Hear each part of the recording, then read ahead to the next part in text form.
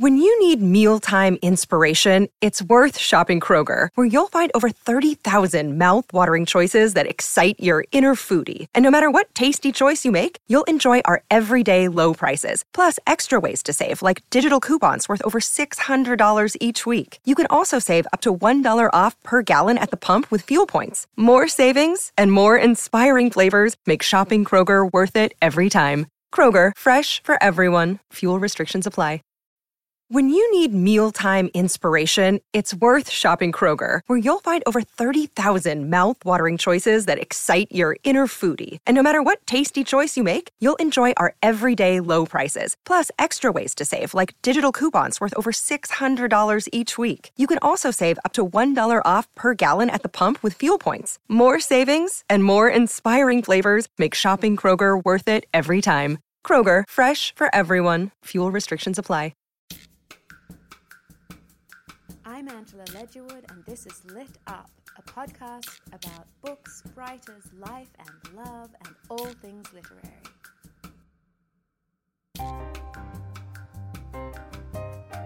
Roxane Gay is a contributing opinion writer for the New York Times. She's the author of the books Aiti, An Untamed State, and the New York Times best-selling Bad Feminist. She's here today to talk about her book of short stories, Difficult Women. And we also have to say that she has a forthcoming memoir, Hunger, that will be out later this year. She's also the author of a new comic series from Marvel called World of Wakanda. Okay, Roxane Gay, thank you for being here. Thank you for having me. I have read your work for a long time. Thank you. And a fabulous mentor of mine, Ben Percy, kind of shared your work with us all in about 2010. These stories, I found out from listening to you on several other interviews, were some of the first you wrote. Yes. I guess you're in a position now where everyone wants to know everything that Roxane had to say at any point in her life. That's horrifying. But what's it like to put these out in the world, having had them be kind of some of the first themes that you were preoccupied with? Very gratifying, because it was the first book I tried to sell, and it's some of my oldest stories with a couple of new ones sprinkled in. And I love these stories, and so to see them finally make their way into the world is gratifying, and the response has been overwhelming.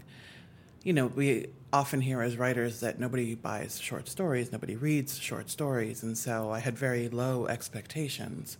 I was just like, oh, it's a nice book, and hopefully it will do well enough that my publisher doesn't regret it, but I didn't really hope for anything more than that. And so to see how many people are gravitating toward the book in these early days is just awesome. And I've heard these stories described, which I thought was really apt, as both brutal and kind of delicate. Mm-hmm. And I feel like they are, each one, you know, is so powerful in its own way. I also heard, you know, like this title, Difficult Women, Yes. is loaded, but it was to have another title. Yes. What was that title, and how do you think it's being, how are people absorbing this new title, and has it taken on a life of its own? Yes, the original title was Strange Gods, based on the last story in the collection. I just thought that was an interesting title, and it had a sort of eerie vibe that I thought would encapsulate the collection really nicely. And then a book came out last year called Strange Gods, which first got me thinking. Damn. Well, it was a very different book, so I could have still called my book Strange Gods, but it did get me thinking about the title of the collection with my editor, Amy. And I thought about all the women in this collection, and I thought, they're all difficult in one way or another, either because people assume they're difficult, or because they have had difficult lives, or because they are indeed difficult. And so Difficult Women felt like a really provocative and interesting container for all of the stories. And so far, people have been really intrigued, I think, by the title. And of course, as society is wont to do, there are many questions about, isn't it really that the men in this collection are difficult? Which is true, But it's very interesting that a book that centers women, people still want to ask, what about the men? Which I don't care. So it's been fun just seeing people interpret the book and have thoughts about the book and just engage with the title. Well, there is a sentence early in the book that I felt kind of described the feeling of it for me, and it is, above her, ceiling panels had rotted into something dark and unrecognizable. And when I read that, after I'd read the book once, I was like, that to me is what's going on everywhere. Mm-hmm. And that, would you say that these women have been pushed so much that sometimes they're unrecognizable to themselves? Yeah, in some of these stories, these women have been just pushed beyond all reason. And I think that when you get to that place beyond all reason where the things that you've been enduring are unfathomable, that you become something unrecognizable to others, to yourself, and the challenge is to work your way out of that place. And some of the women in my stories do work their way out of that place, and some don't. It seems like I've heard you speak about the collection and saying that it's so important to acknowledge the world we live in and the way women are treated. And these stories really show us what some women experience in terms of sexual abuse, trauma. Mm-hmm. Can you talk a bit about how I found fascinating, I found a parallel between Lydia Yuknovich's work and yours about almost how physical, being kind of pushed to the brink,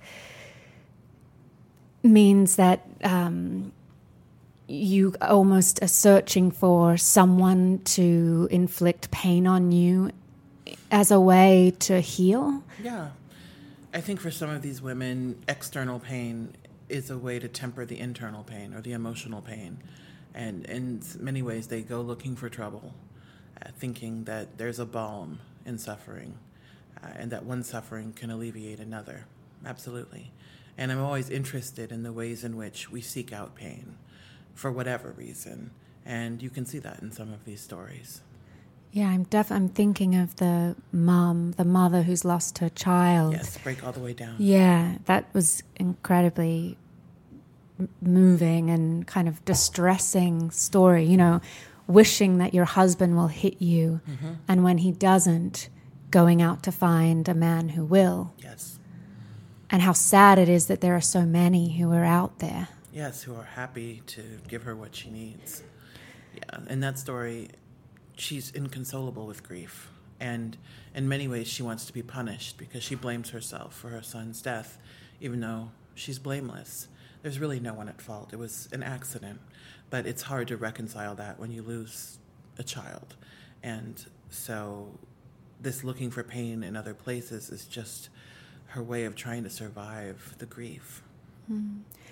Another theme that I found bubbling up for me was of small women, and I mean of either women not wanting to become small in their own lives or thinking of themselves in that way, and then the contrast of men either despising kind of a wife that's become a kind of shrunken, kind of meek version of herself, or being so angry at women for.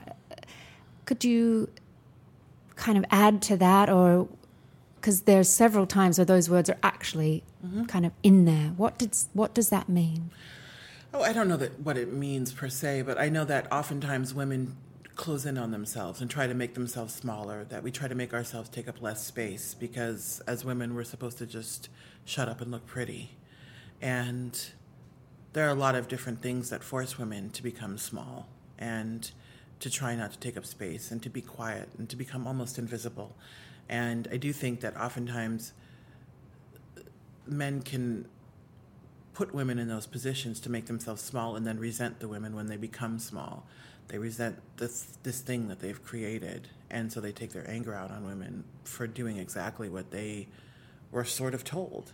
And it's interesting to play with that dynamic. And of course, this is not a thing that happens to everyone. But in some of these stories, I just thought it would be interesting to explore.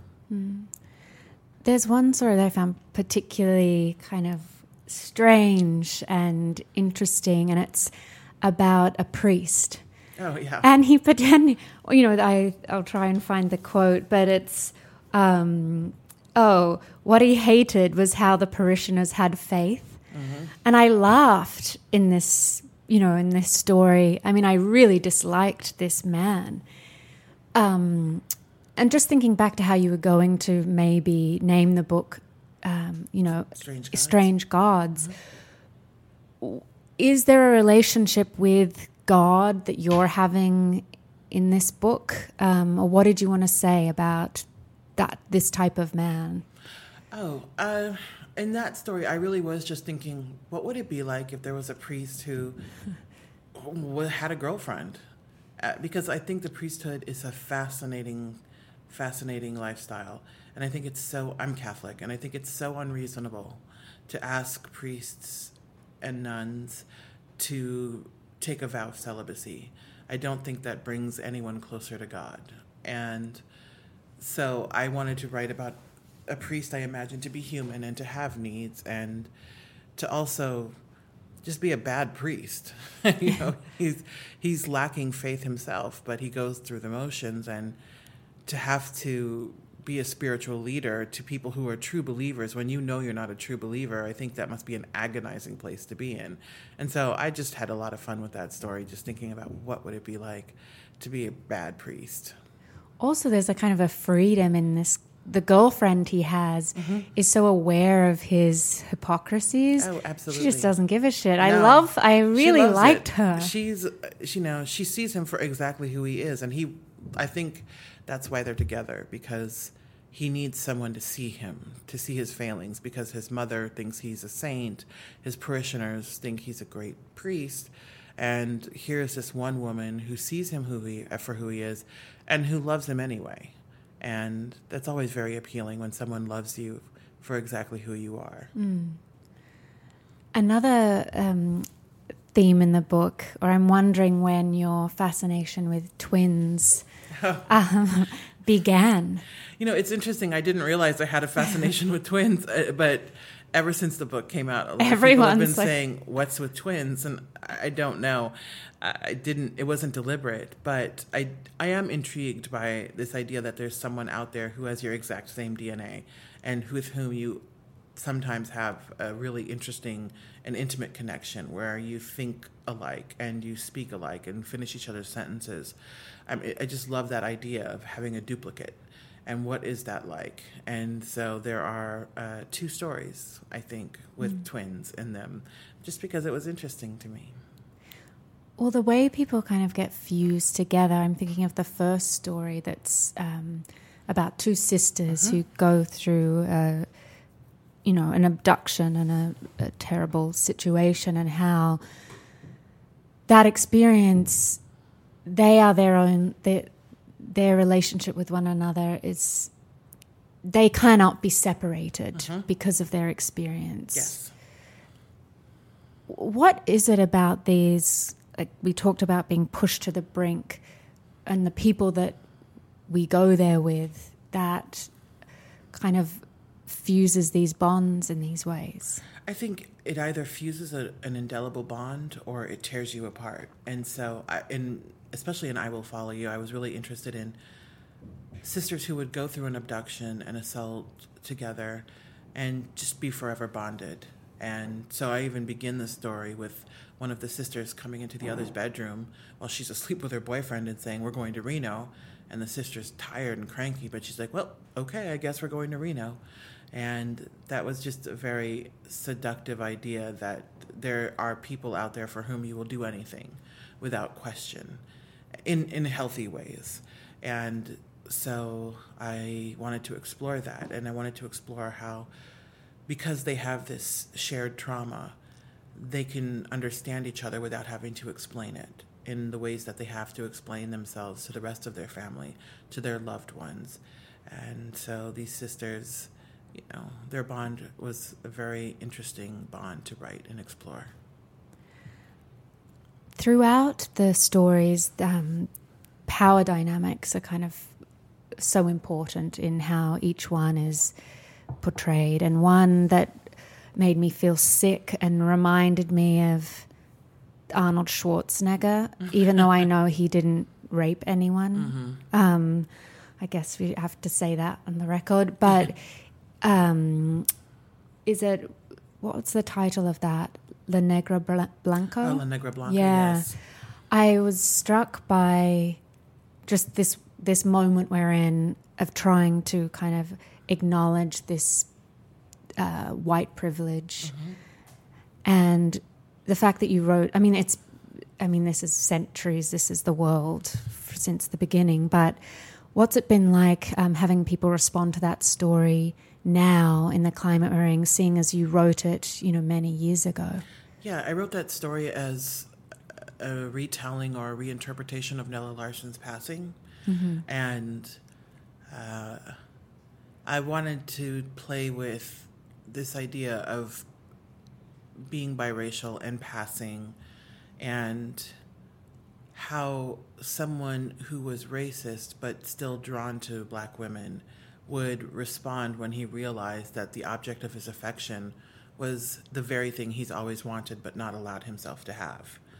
And so that's where that story came up. And it's been interesting to see people respond to the story and just be horrified. And I just think, wow, you're not paying attention. This is the world we live in. And a lot of people have very interesting wants that they don't allow themselves because of societal strictures or things that they perceive as strictures, even now.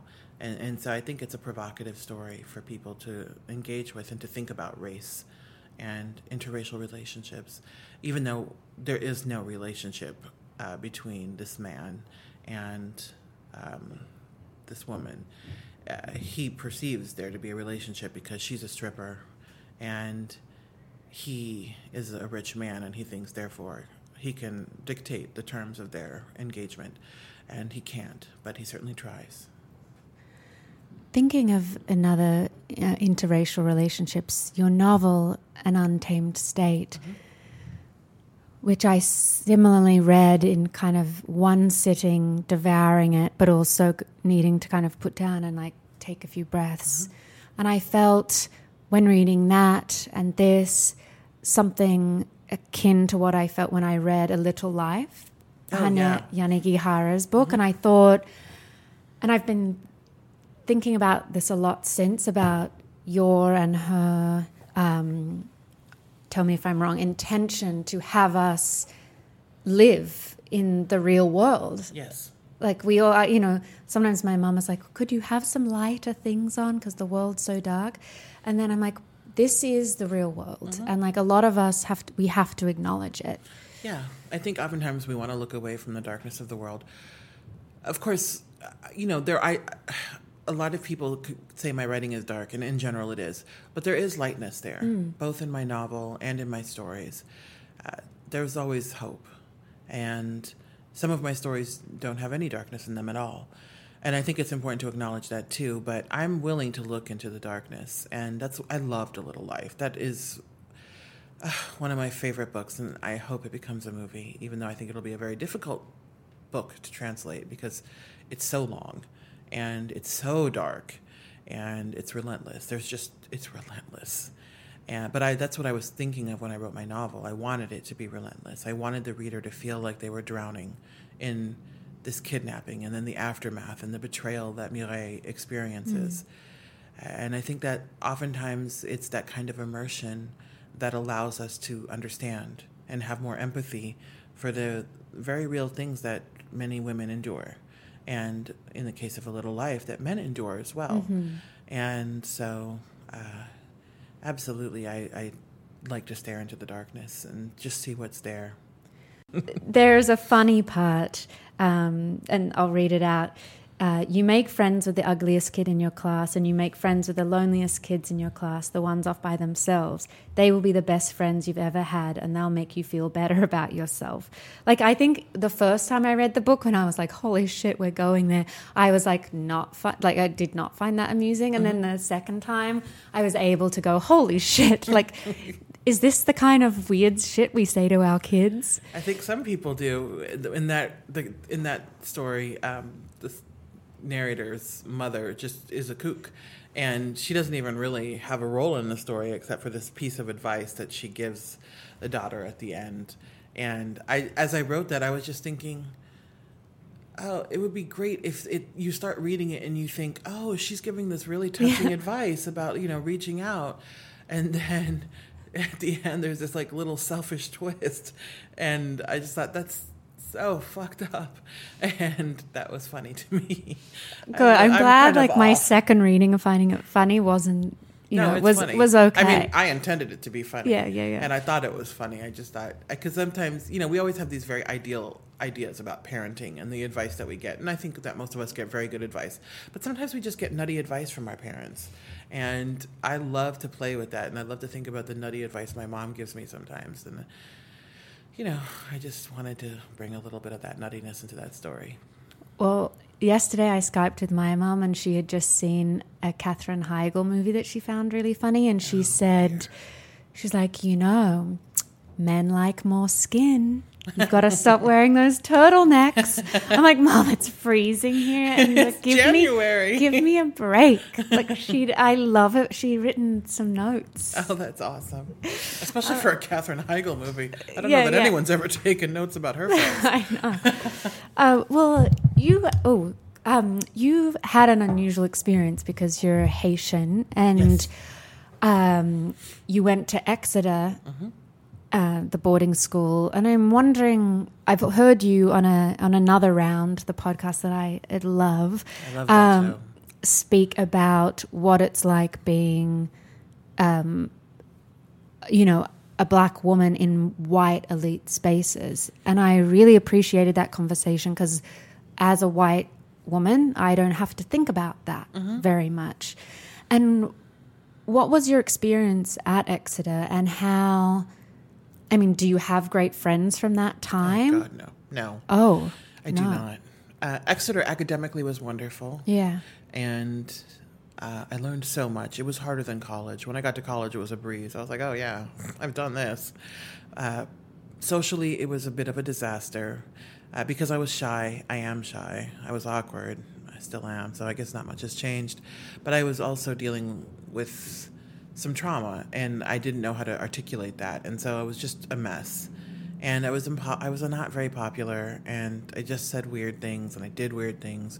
There was a period where I only spoke backwards, and I wrote my homework backwards. But it's a boarding school, and you're paying a fortune, so they just tolerate your nonsense. What's interesting to me is that now that I have become more visible, I hear it from my high school peers all the time. And they remember me completely differently than I remember me. They remember me really nicely and really well, which is good to know. I guess it lets me know that I wasn't as much of a basket case as I think I was, and that I was able to function socially. But it's interesting. I went back last year for the first time. Wow. And since I graduated, which was, oh my God, this year we're doing our 25th anniversary, our 25th reunion, which I shall be skipping. And I've not gone to any of them. And Exeter reunites every 5 years, which is adorable. But yeah, it was, going back was bittersweet. It was in many ways nice, but some of the things that I remember being terrible about Exeter were still terrible. Like, I think they still have a very serious diversity problem. Mm-hmm. They're working on it, but it's just some of the things have not changed, but some have. And it is, I would not hesitate to send my child there because I know what to look out for. Mm-hmm. And I know what to check in about with them if I were to send them. And I would probably just fly there every week. What are you doing? Just get a drone. Yeah, basically. Just to hover above their bed. Don't worry. Call me in 5 minutes. You said that you had experienced a trauma. Was going to boarding school part of your parents' solution to try and help you? Well, they didn't know. Okay. But my dad is an engineer, mm-hmm. and he builds tunnels. And so when the project is done, we would go back to Omaha, where the company was headquartered.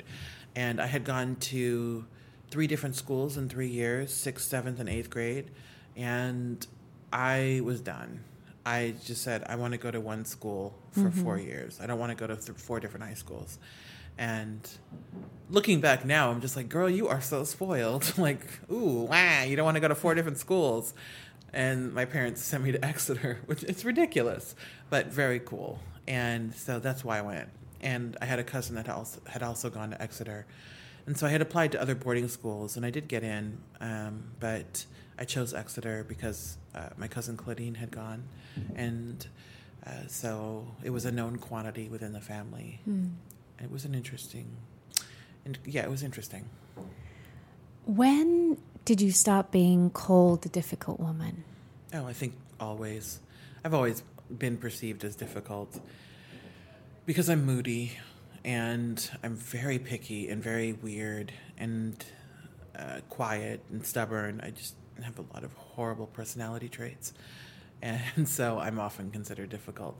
But only by the people who know me. I'm very pleasant, like, out in the world. Yeah.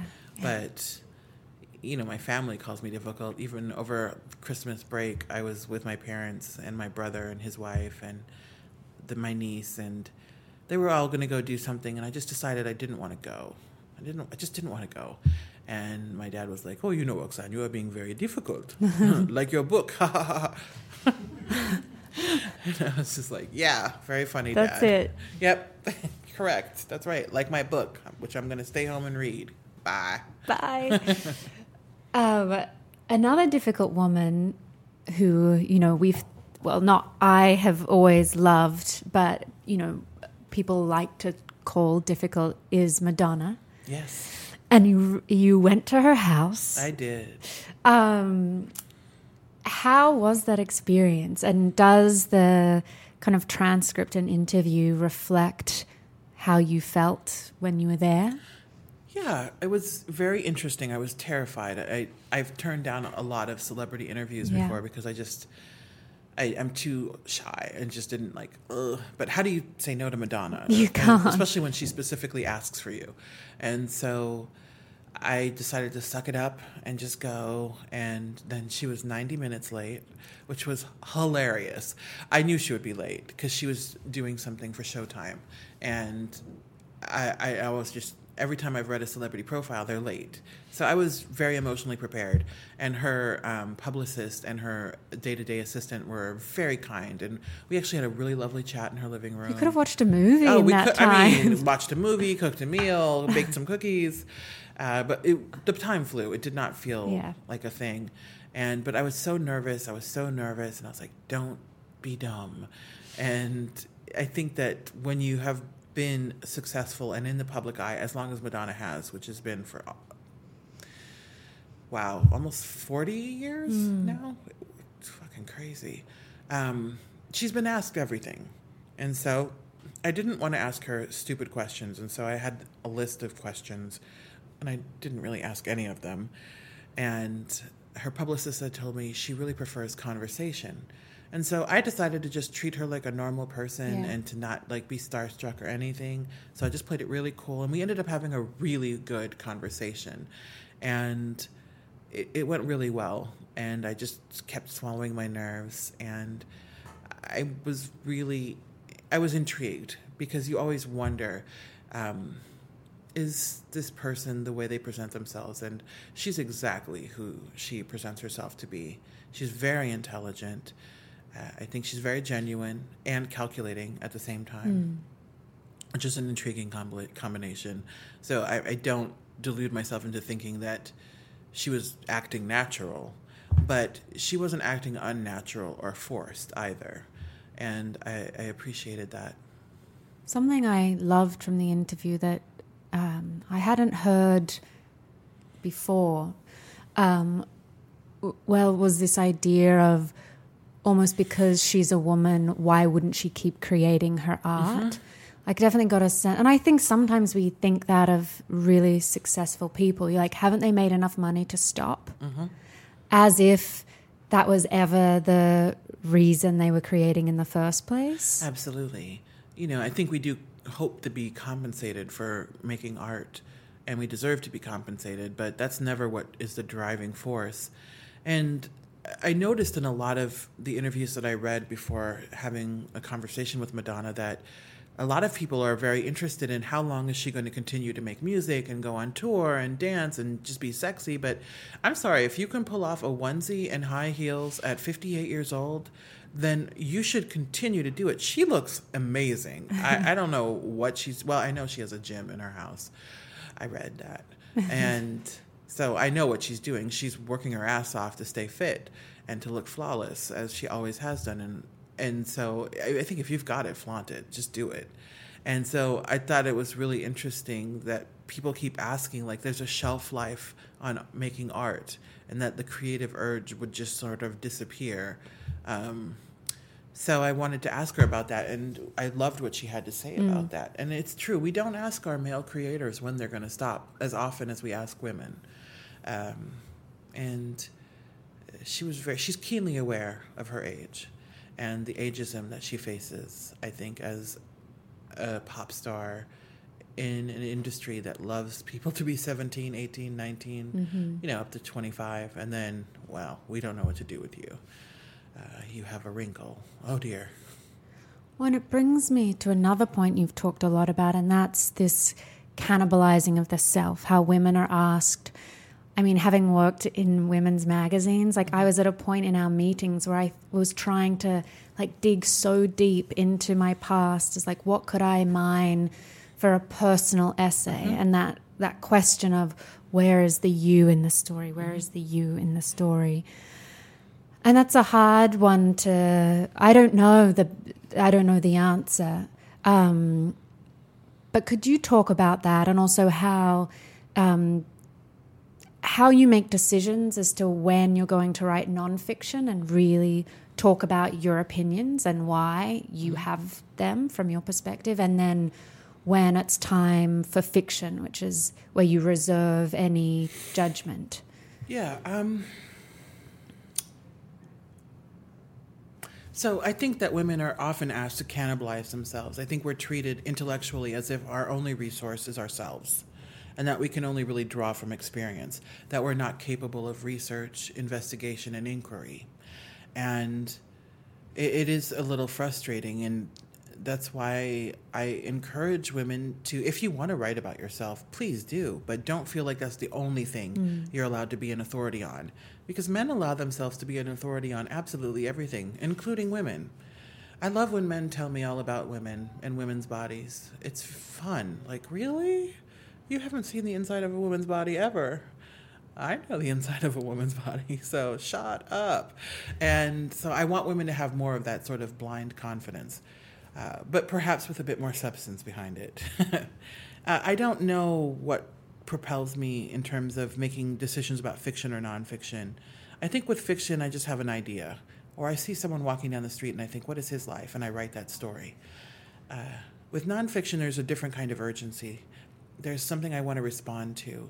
There's something I want to comment on about the world that we're living in and the world I wish we were living in or that we should be working toward. And I use nonfiction to try and get at that. My nonfiction is generally about trying to find answers to questions I have. And it's really my thinking through these questions that compose most of my essays. Well, John Mark actually shared with me, he's your publicist who's in the room, yes, he is. That your PhD is in rhetoric. Yes. And that, I mean, obviously you're so persuasive in your arguments, but I mean, in the time we're in, does your rhetoric kind of red siren, is it going off all the time? Oh, well, absolutely. I mean, we're in a news bonanza right now. There's so much happening, and we're seeing a lot of rhetoric from all sides of the political spectrum. And so, yeah, the siren is going off and saying, we have to pay attention, and we have to look beyond the rhetoric and see what's really happening. Because rhetoric is persuasive, and I think it's necessary. But we also have to look for more substance beyond just a very persuasive appeal. We have to look at what can we do to change the way things are. What can we do to prevent certain things from happening? Like right now we're seeing the Senate and the House trying to repeal the Affordable Care Act, which is such a bad thing for so many reasons and for so many people. And there's a lot of rhetoric being bandied about, and that's important, but we also have to look at the actual lives that are going to be affected beyond the rhetoric, beyond the Republicans saying that this is a broken act and it puts undue burden on healthcare providers, which it does not. And then the other side that is saying millions of Americans are going to die. Well, yes, millions of Americans are going to die, but let's quantify it in more specific ways. Let's talk about the very real ways in which real Americans are going to be affected, that women are no longer going to have unfettered access to birth control, that people with pre-existing conditions are not going to be able to be insured, or they're going to be paying exorbitant prices, that more people are going to go bankrupt because of their bills. I think we have to just start getting very, very specific about what's going on. Well, and similarly, I've heard you talk about the Women's March that's happening and how the symbolism of it is beautiful, but what are going to be the material outcome? Like, what can we do that actually helps the people who are going to be most affected by policies? Yes. What are we going to do on January 22nd after the march?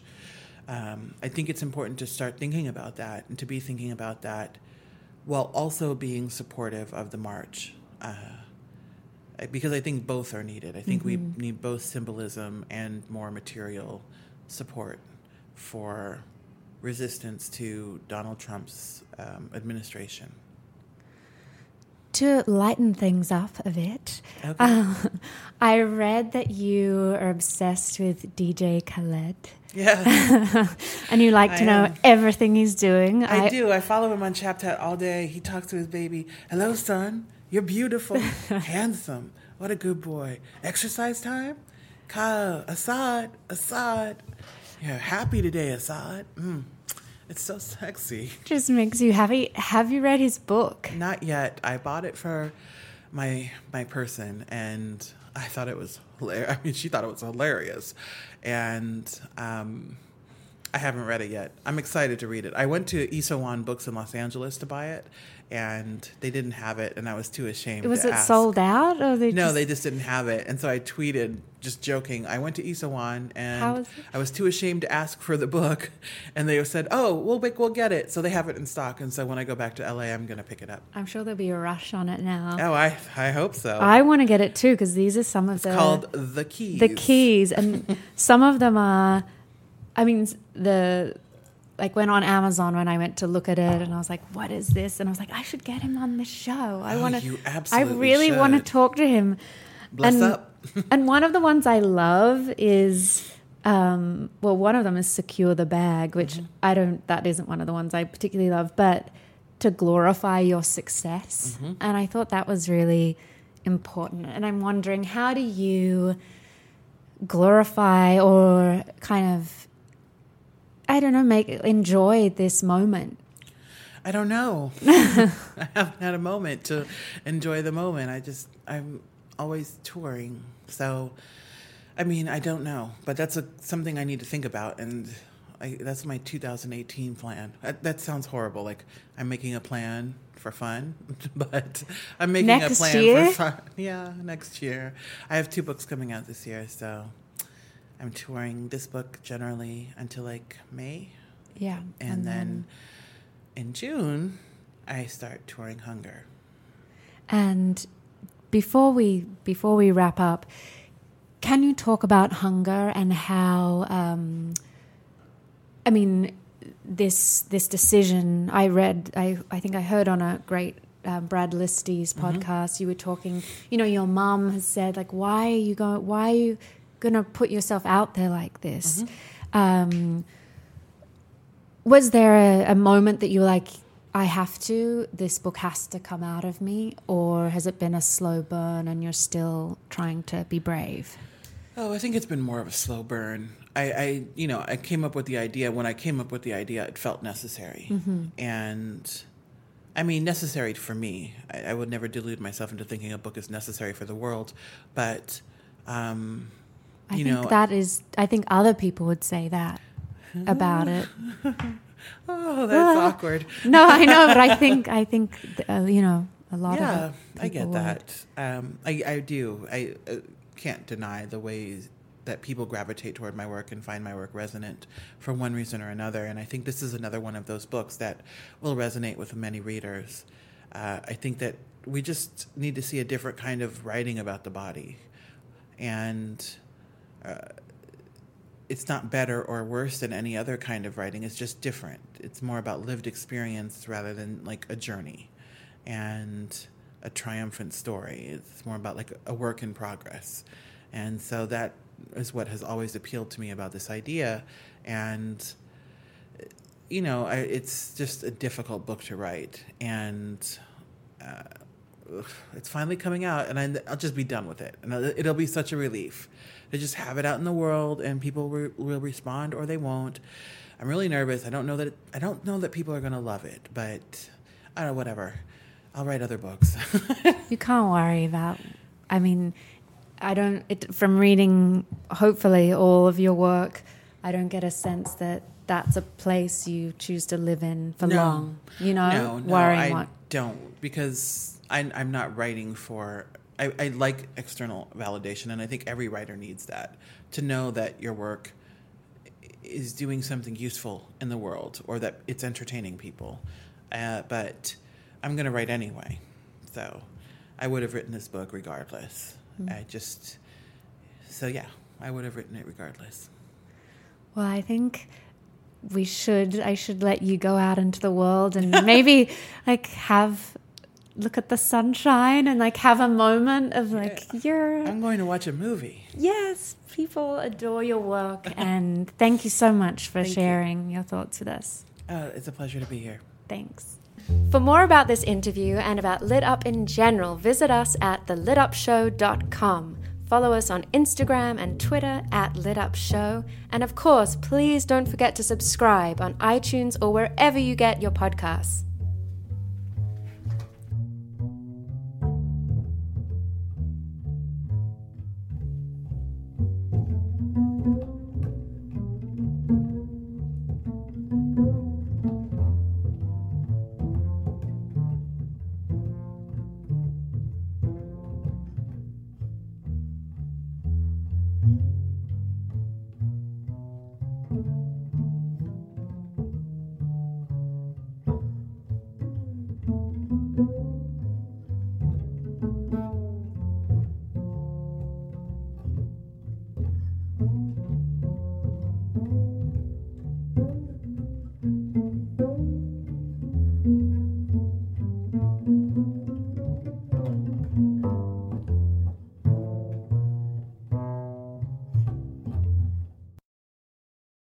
Save big on your Memorial Day barbecue, all in the Kroger app. Get 3-pound rolls of juicy 80% lean ground beef for $3.49 a pound with a digital coupon. Then get select varieties of flavorful Powerade, Body Armor Super Drink, or Arizona tea for 77 cents each, all with your card. Shop these deals at your local Kroger today, or tap the screen now to download the Kroger app to save big today. Kroger, fresh for everyone.